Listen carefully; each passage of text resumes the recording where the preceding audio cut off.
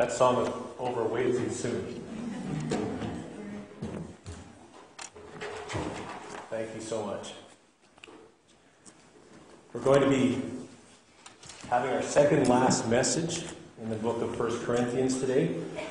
And the second last message that I'll be preaching, at least for a while, as your teaching pastor. And I was going to leave the rest of Corinthians to Kevin Armstrong. His very last assignment was to read through a commentary and kind of do a report on that of the whole book of 1 Corinthians. So if you have any questions that I haven't answered and that the messages haven't answered, I'm sure you can go to him because he's got a lot more book learning than I do now. So 1 Corinthians 15 is where we are today. I'll invite you to just join me in that passage. And it is quite a long chapter, so I'm not going to be reading the whole passage together, but I will stop in each section. We'll read each section and address what is dealt with there. I'll have to just begin by saying I've been ministered to by this passage now for about a month. And one of the verses in Scripture that I think is maybe often misquoted and glibly quoted is Romans 8, verse 28. And who can quote that just offhand? I'll start with you off. All things work together for good to those who love God and to those who are called according to His purpose. And I don't want to be selfish. I don't want to be vain. I don't want to say that I'm special, but I've seen the truth of those words these last few weeks. As the Lord ordained, who knows when, that I would be preaching on this very passage through the whole time of my mother's decline into the consequent or the end results of Alzheimer's, and to see her descend and then give up her last breath. I had the privilege even of filling in for the pastor that didn't show up for the care home and I'd already been preparing for 1 Corinthians 15, the truth of the gospel and the resurrection. And then I spoke at my mom's funeral as well, and this passage was just all over my thoughts. So now this is, and I've also preached one message on the first 11 verses here. So it's one of those things where you can see, I can see, the Lord is giving me assurance that He's got this, you know, and to see my mother pass in peace, and to know that the moment that she was absent from her body, she was present with the Lord, and that her spirit is now, and that frail, emaciated, ravaged body will be raised again, incorruptible. And that her mind will be finally renewed and perfect. So I'm going to speak this morning or this afternoon, about the resurrection of the dead. Now, the last message that we had here, that I had preached anyways, we've had two on Colossians from Jordan and from Jeff Greening. But the last one that I preached was called The Resurrection of Christ. And I had mentioned then that the Corinthian church had a creedal understanding of the resurrection of Christ. They would say, this is what we believe, and they could rattle off some ancient version of the Apostles' Creed, I presume, where they would know that this is our doctrine, Christ rose from the dead. But did it really impact their lives? And of course, the resurrection is right in the middle of the gospel. The resurrection is, in part, what gives the gospel its power. Imagine if Christ came to die for our sins and forgave our sins, and then we sinned again, and we had no advocate. We had no one to sit at the right hand of God and say, the blood that I shed has covered this sin. If Christ were not raised from the dead, we would have no advocate at the right hand of the Father. We would have no one pleading our case. We would have no one who ever lives to make intercession for us. We would be so hopeless.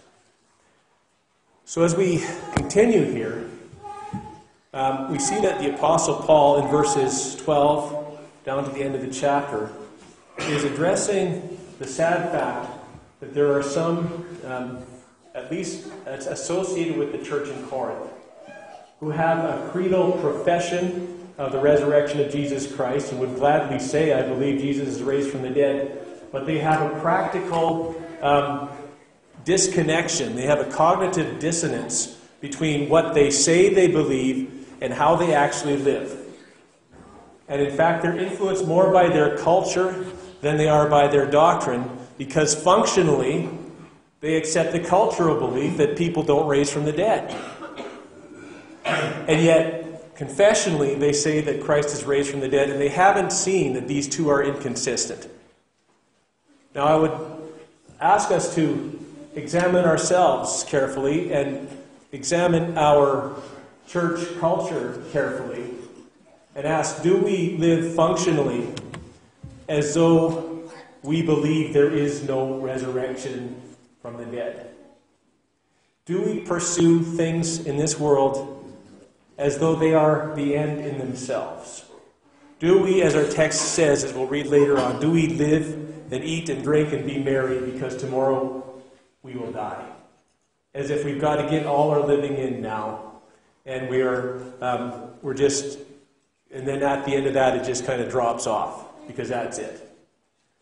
Now I'm not saying this. I certainly hope none of you feel accused by this, but it is very easy given the culture that we live in, which is so similar to the early Corinthian culture, which was a Greek culture. It is so easy for us to slip into that complacency and that living as though we are still citizens of this world, and not understanding that we're like Abraham. We're looking forward to a city whose builder and maker is God. All right. So I'm just going to lay out my points here. We may only get done 3 of these. I have 5, but I'll just lay them out so that you know what we'll be considering. First of all, starting in verse 12, we're going to see that the denial of the resurrection is problematic. Paul is going to systematically lay out for us some of the problems if we do not accept and if we do not truly believe in the resurrection of the body. And the second point, in verses 20 all the way down to 28, will be that the reality of the resurrection is powerful. The word powerful and the word resurrection belong together. It is the greatest expression of the power of God that I think we see anywhere. It's not bringing life out of nothing. It is bringing life out of death. And this power applies to everyone who is in Christ, which is really an amazing thought. And thirdly, we're going to look at the fact that the implications of the resurrection are practical.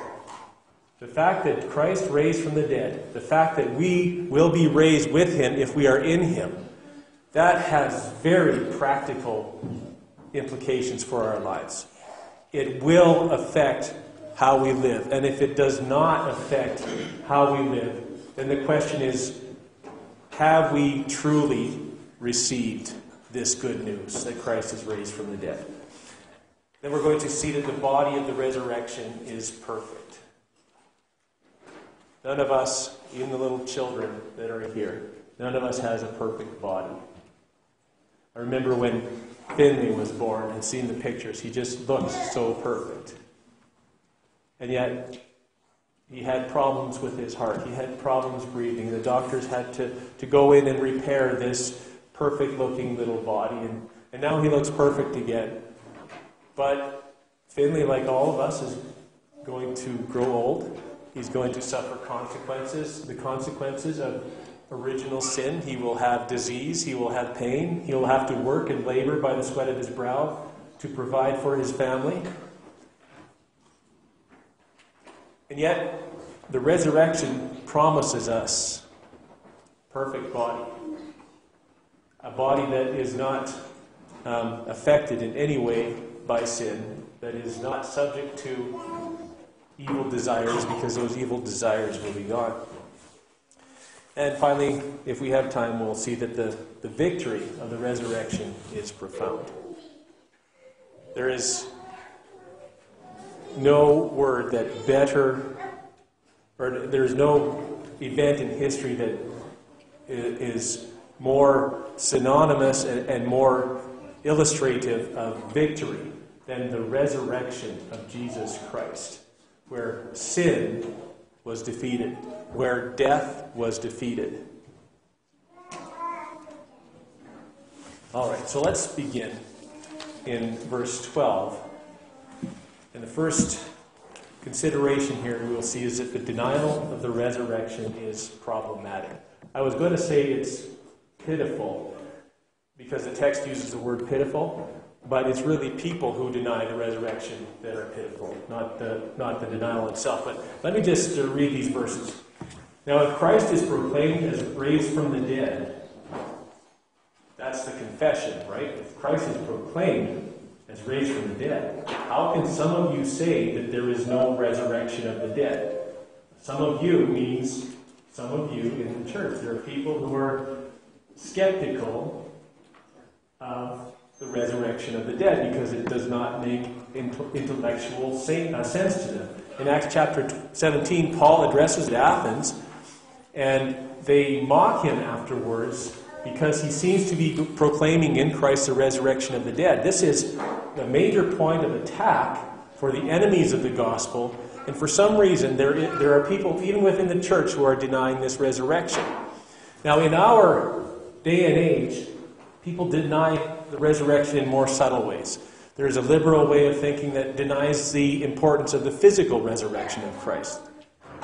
There are extremely liberal folks that would think that the resurrection has more to do with a spiritual state of remembering the example of Jesus Christ and carrying those principles forward.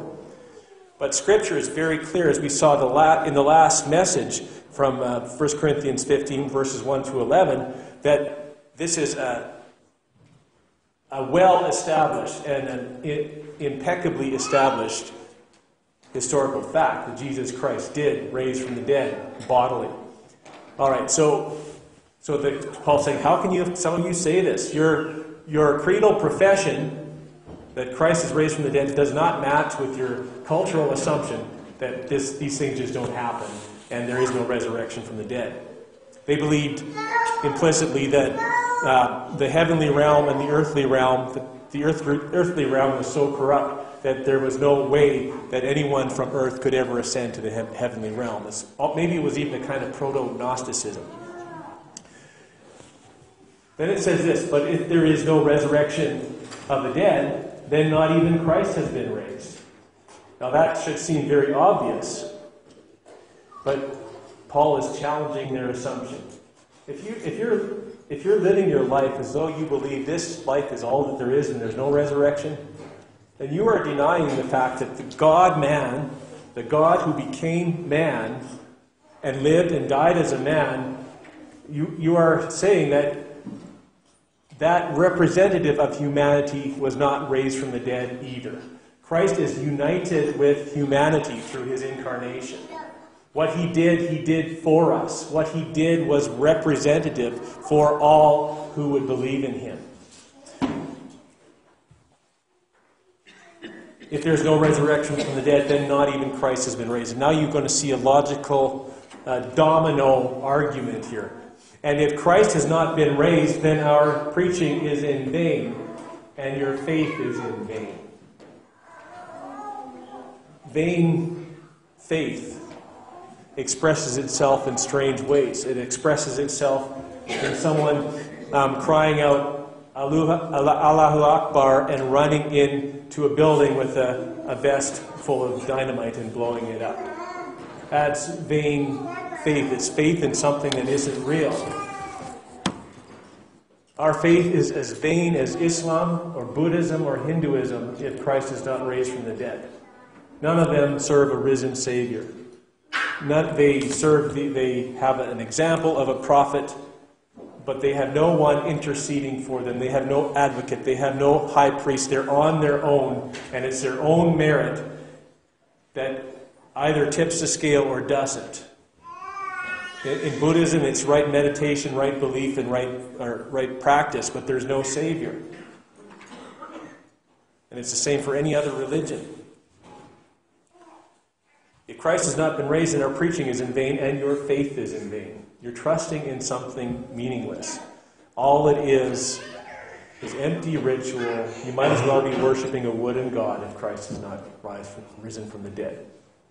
And if Christ has not been raised, your faith is futile. Oh, I think I missed something here. Verse 15, we are even found to be misrepresenting God because we testified about God that he raised Christ. So it's Paul saying, if Christ is not raised, I'm a liar. If Christ is not raised, discount my testimony because I saw the risen Christ on the road to Damascus. I've testified to you, and others have testified that Christ has raised. 500 of us saw him at one time. But if he wasn't raised, we're all liars. Because we testified about God that he raised Christ, whom he did not raise, if it is true that the dead are not raised. So let's give God a little bit more credit here. Let's acknowledge that he is the God that raises the dead. Let's acknowledge that he is the God who gives life to the dead. Let's acknowledge spiritually that though we are dead, when we were dead in our trespasses and sins, Christ gave his life for us, and through the effectual preaching of the Word of God, he brings us to life, not by the blood, not by the will of man or of anything else, but by the living and enduring Word of God. Spiritual life comes from a God who raises people from the dead, just as God raised Christ physically from the dead, and just as he will raise all who are in Christ at the last day, he will raise us all from the dead. Verse 16. For if the dead are not raised, not even Christ has been raised. And if Christ has not been raised, your faith is futile, and you're still in your sins. seems to suggest if Christ had died and not raised again, if he'd gone all the way to the cross and said it is finished and died, that we would still be in our sins. I'll try to explain that a bit in a moment. It's also saying this, verse 18, that those who have fallen asleep in Christ have perished. Fallen asleep in Christ is just another way of saying dying. It means you will never see them again. There will never be a joyful reunion. But that is the end of their life, and whatever they've been able to suck out of this life as far as goodness and grace, graciousness and pleasure, whatever, that's all they get. That's the end of it. It's perished. They're annihilated. That's it. And if Christ hasn't risen from the dead, and if they're still in their sins, and those who have already died have perished, or never to be risen again. If in Christ we have hope in this life only, we are of all men most to be pitied. So here is a cultural connection. How much of the church lives as though we have hope in this life only? Well, I know most of you quite well, and I think that we have hope beyond this life. And I've been at my mother's funeral, I've been at other funerals where there's a lot of grief, but we do not grieve as those who have no hope. We grieve as those who have hope. We grieve because death is still reigning. Death is still taking people away from us. Death is still our enemy, and death has not yet been defeated, but we have hope because we know that death has been defeated already, and that the full expression of that defeat of death will come at the resurrection of Jesus Christ. We're most to be pitied if we only have hope in this life. We shouldn't hate atheists. We should pity them, because their eggs are all in one very small basket called 70 or 80 or 90 years in this world, and that's it. I wanted to go back to one phrase here.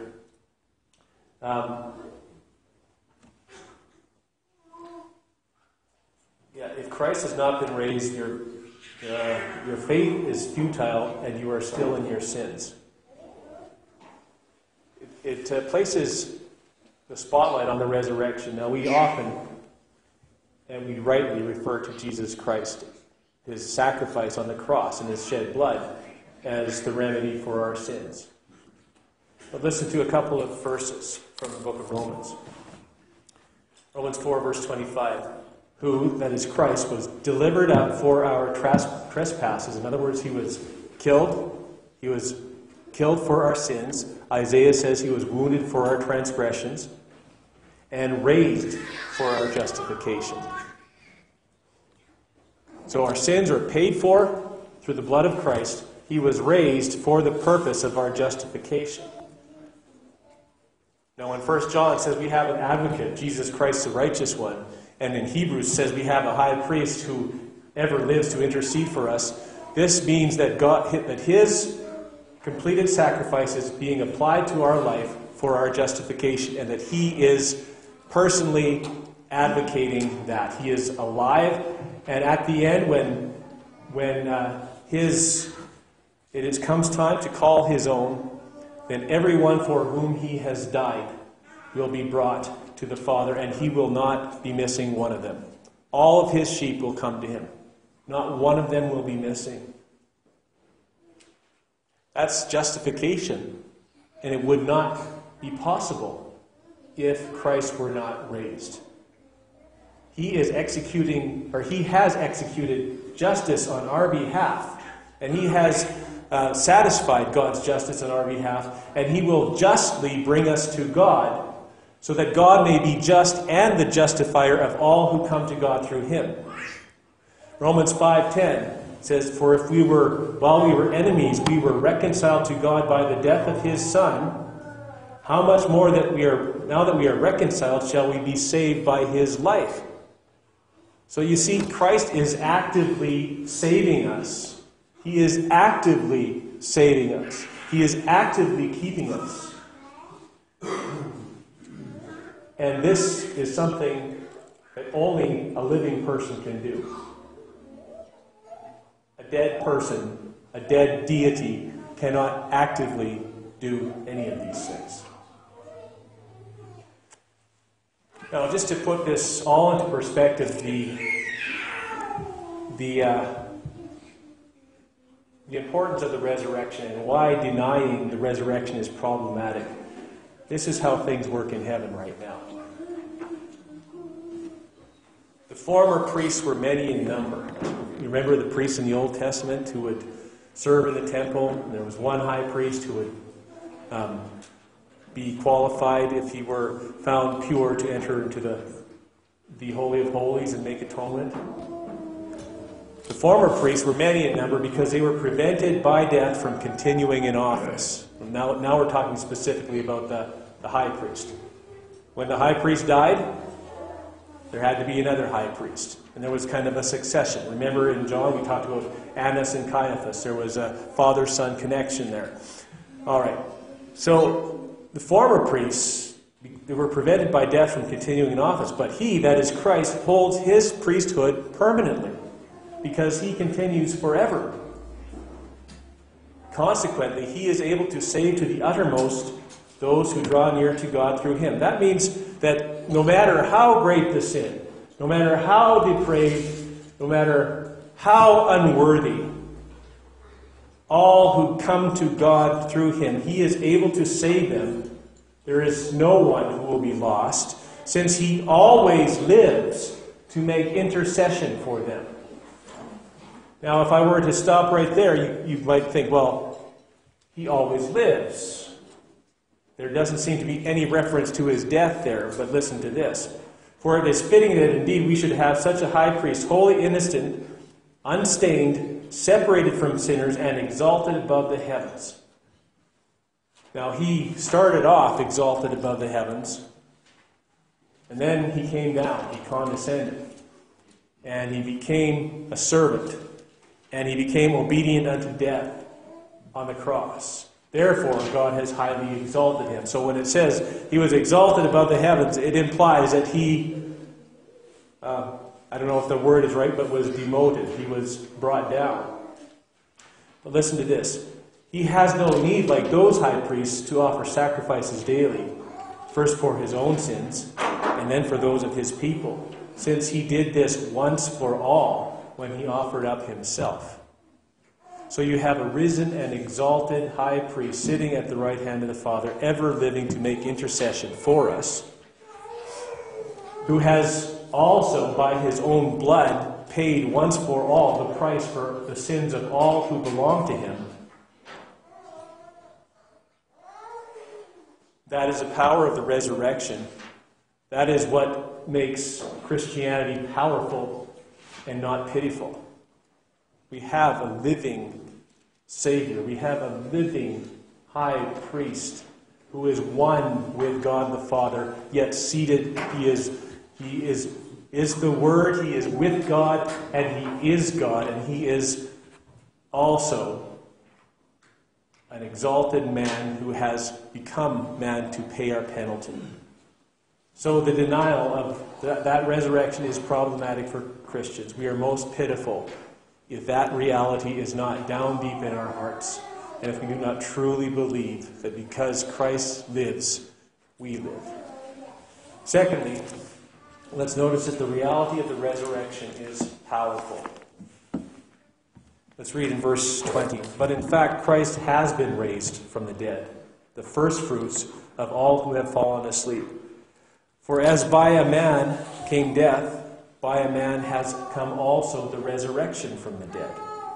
For as in Adam all die, so in Christ shall all be made alive. Now, if you wanted to practice a little eisegesis or narcigesis, narcissistic eisegesis, reading yourself into the text, and if you wanted to kind of have a fuzzy gospel and an inclusive gospel, You could simply say all means all, and that's all means all the time. So as in Adam, all die, okay, everybody dies because of Adam. So in Christ shall all be made alive. In other words, we all get in. We're all saved through Christ. But that's not what it says. So also, in Christ shall all be made alive. We are born into Adam. We are born into Adam. We cannot shake the Adamic nature. Sin dwells within us. We are completely depraved in the sense that though there is good within us, every aspect of our character is tainted by sin. And we can thank Adam's nature and Adam's sin for that. But as we are born into Adam in a fleshly way, we are born into Christ in a spiritual way. So those who are born into Adam die. Those who are born into Christ live. No one else gets brought out from Adam and into Christ except for those who are in Christ. And this comes by the new birth. As in Adam all die, so in Christ shall all be made alive, and all is defined narrowly as those who are in Christ. But each in his own order. Christ, the first fruits, and then at his coming, those who belong to Christ. So, again, he's already argued that if Christ is not raised from if there is no resurrection, then Christ is not raised from the dead, and then you are all still in your trespasses and sins. But now he's telling us how this works. Christ was the first to be raised from the dead. The first fruits, it's like at the beginning of harvest, and you have this first little apple or something, and it's a sign that the harvest is on the way, and it's a very hopeful thing. So Christ was like the first fruits of the harvest. And then at his coming, those who belong to Christ. So at the end, when Jesus comes, there is going to be a great ingathering of fruit, of resurrected fruit, Christ being the first of that, and then we wait for the rest of the harvest, and when it is God's time, he returns and gathers all whom he has purchased with his own blood. He gathers them all to himself and presents them before his Father. So there's an order. Christ, then the first fruits, which are all who belong to Christ. Then comes the end, when he delivers the kingdom to God the Father after destroying every rule and authority and power. You see, the resurrection, the reality of the resurrection is powerful. Because Jesus lives, and because he is now waiting for that ingathering harvest, and because he is now waiting to make all his enemies subject to him, he is able, as God and as the glorified God-man, Jesus Christ, he is able to come and execute justice and destroy every rule, every authority, and every power, and actually reign in the world that was designed to serve him. For he must first reign until he has put all his enemies under his feet.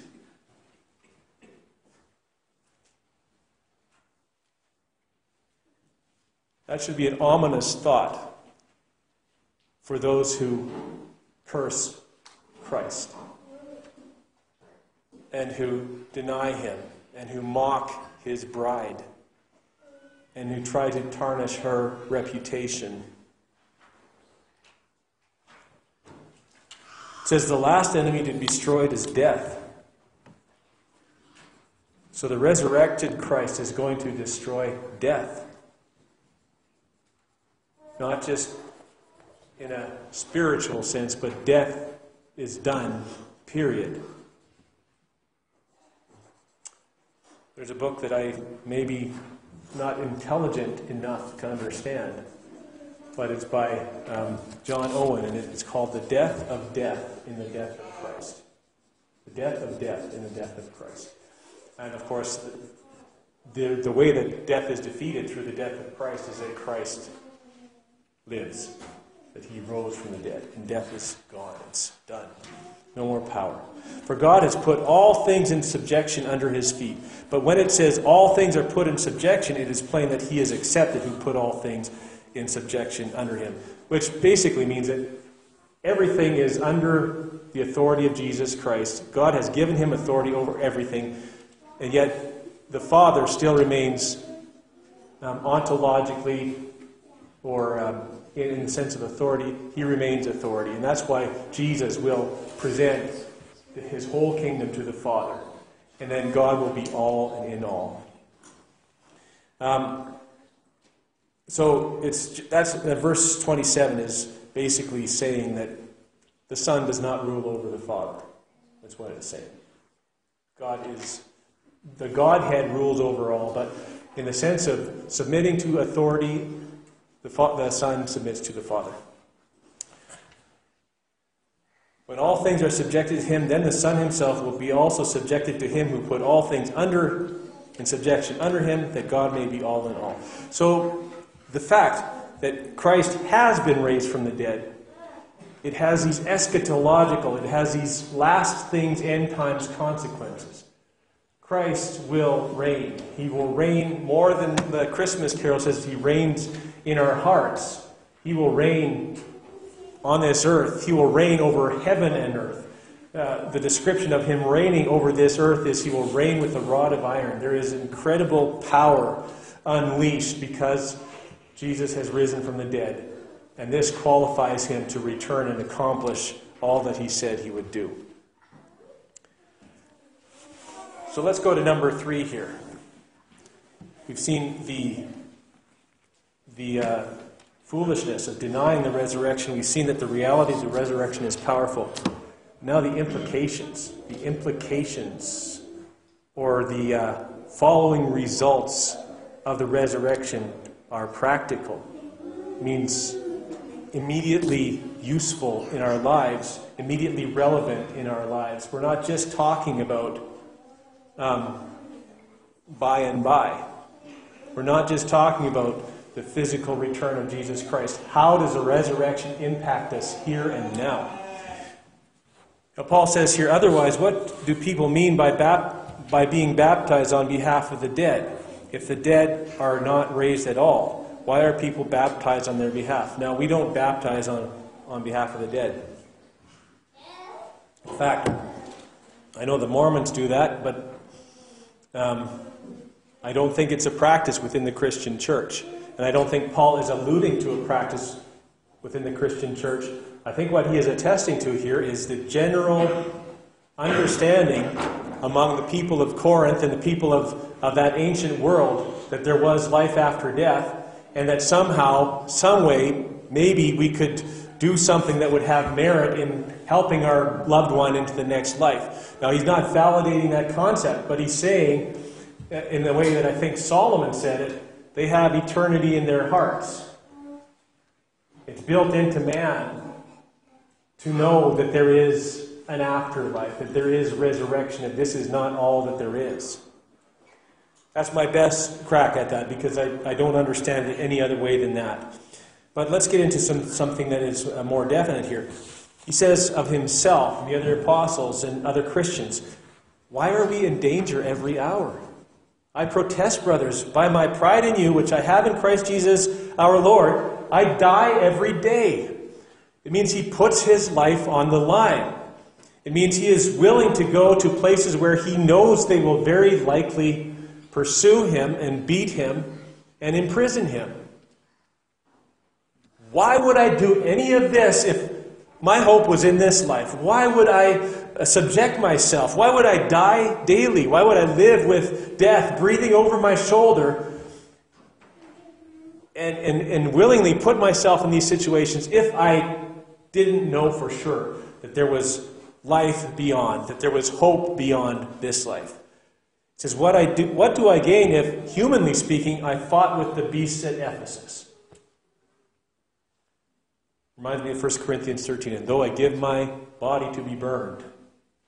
That was not just hypothetical for Paul. He knew that these things could happen any time. And he had been at death's door many a time. And in fact, according to our text in the book of Acts, he was left for dead at least one time. So,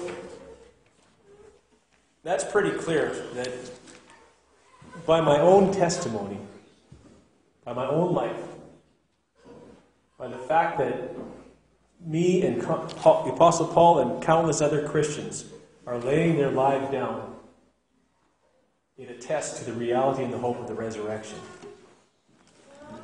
Now here's something that I think is very relevant, especially in this day and age where there's a sort of a super grace gospel being proclaimed, that Christ has paid for our sins, and we need to understand that whatever we do, we don't have to own that, we don't have to confess it because our sin is covered. And if that's taken to an extreme, then we continue in sin that grace may abound. We don't rightly understand the sacrifice of Jesus Christ, that it wasn't a sacrifice made so that we could live sinfully. It was a sacrifice that was made so that we would be made perfect and sanctified and prepared until one day we are perfected when we see Jesus. So listen to this. If the dead are not raised, let us eat and drink, for tomorrow we die. I think many people eat and drink as if they're going to die tomorrow. And they would never say it's because I don't believe Jesus is raised. But think about it. If Jesus is raised, if Jesus will return to gather his own to himself, if Jesus is the one who has eyes of fire, who sees into our hearts and knows our deeds, why on earth would we be living and indulging in this life as if it is all there is,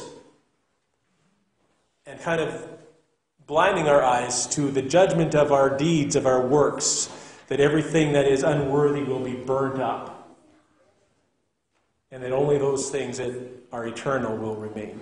Are we living here and now for eternal things? Are we living this day in the light of that day? Or are we living this day as if it's the only day we've got? Now look what he says to them here. Do not be deceived. Bad company ruins good morals.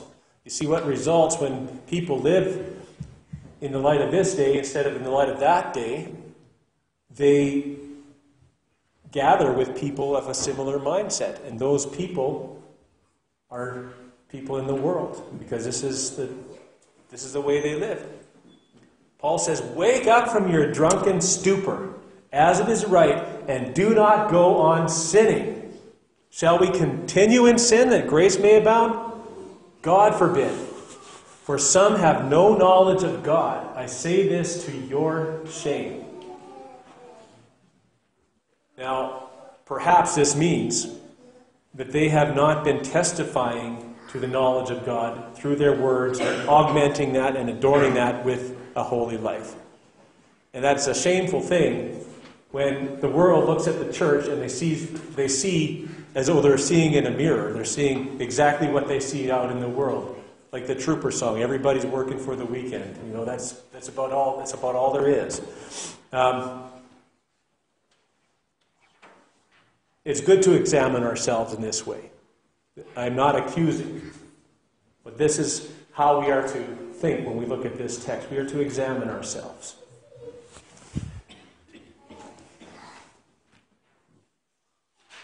Now, I really wanted to get into the resurrected body and how the body is perfect, and then the victory, the profound victory we have. But I think I'm going to leave it there for now. I think we've got enough to digest. But I'd encourage you this week to spend some time meditating on the truth that has just been brought from God's Word here in these few verses. And then read Paul's account and his biblical description of what we have to look forward to.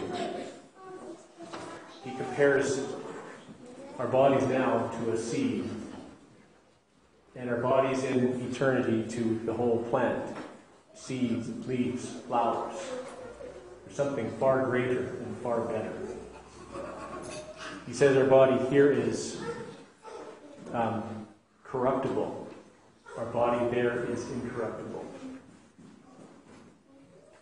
Our body here is, I forget the word, but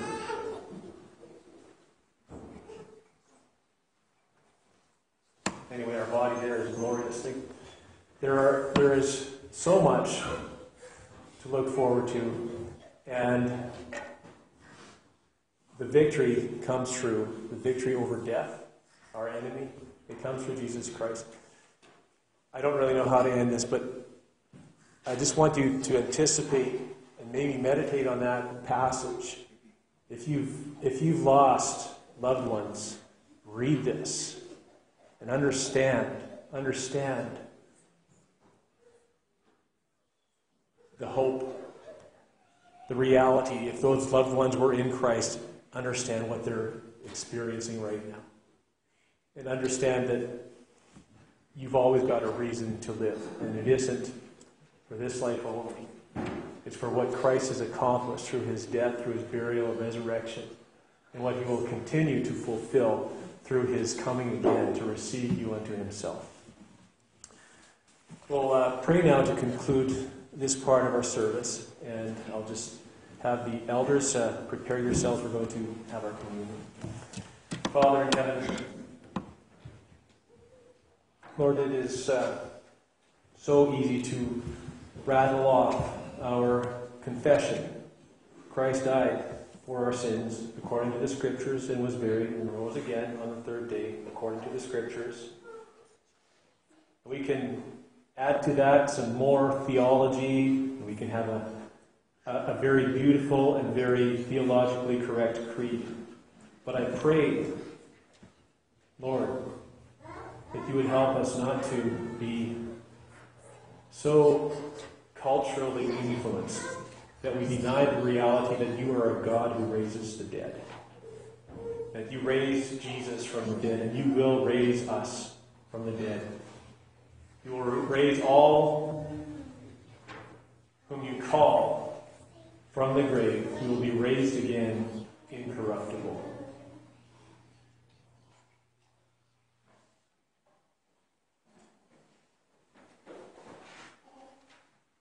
I pray now that as we remember the death of our Lord Jesus Christ, and as we rejoice in the new covenant in his blood, these precious truths of the resurrection would fill us with hope, and that because of them we would know that our labor is not in vain. In Christ's name.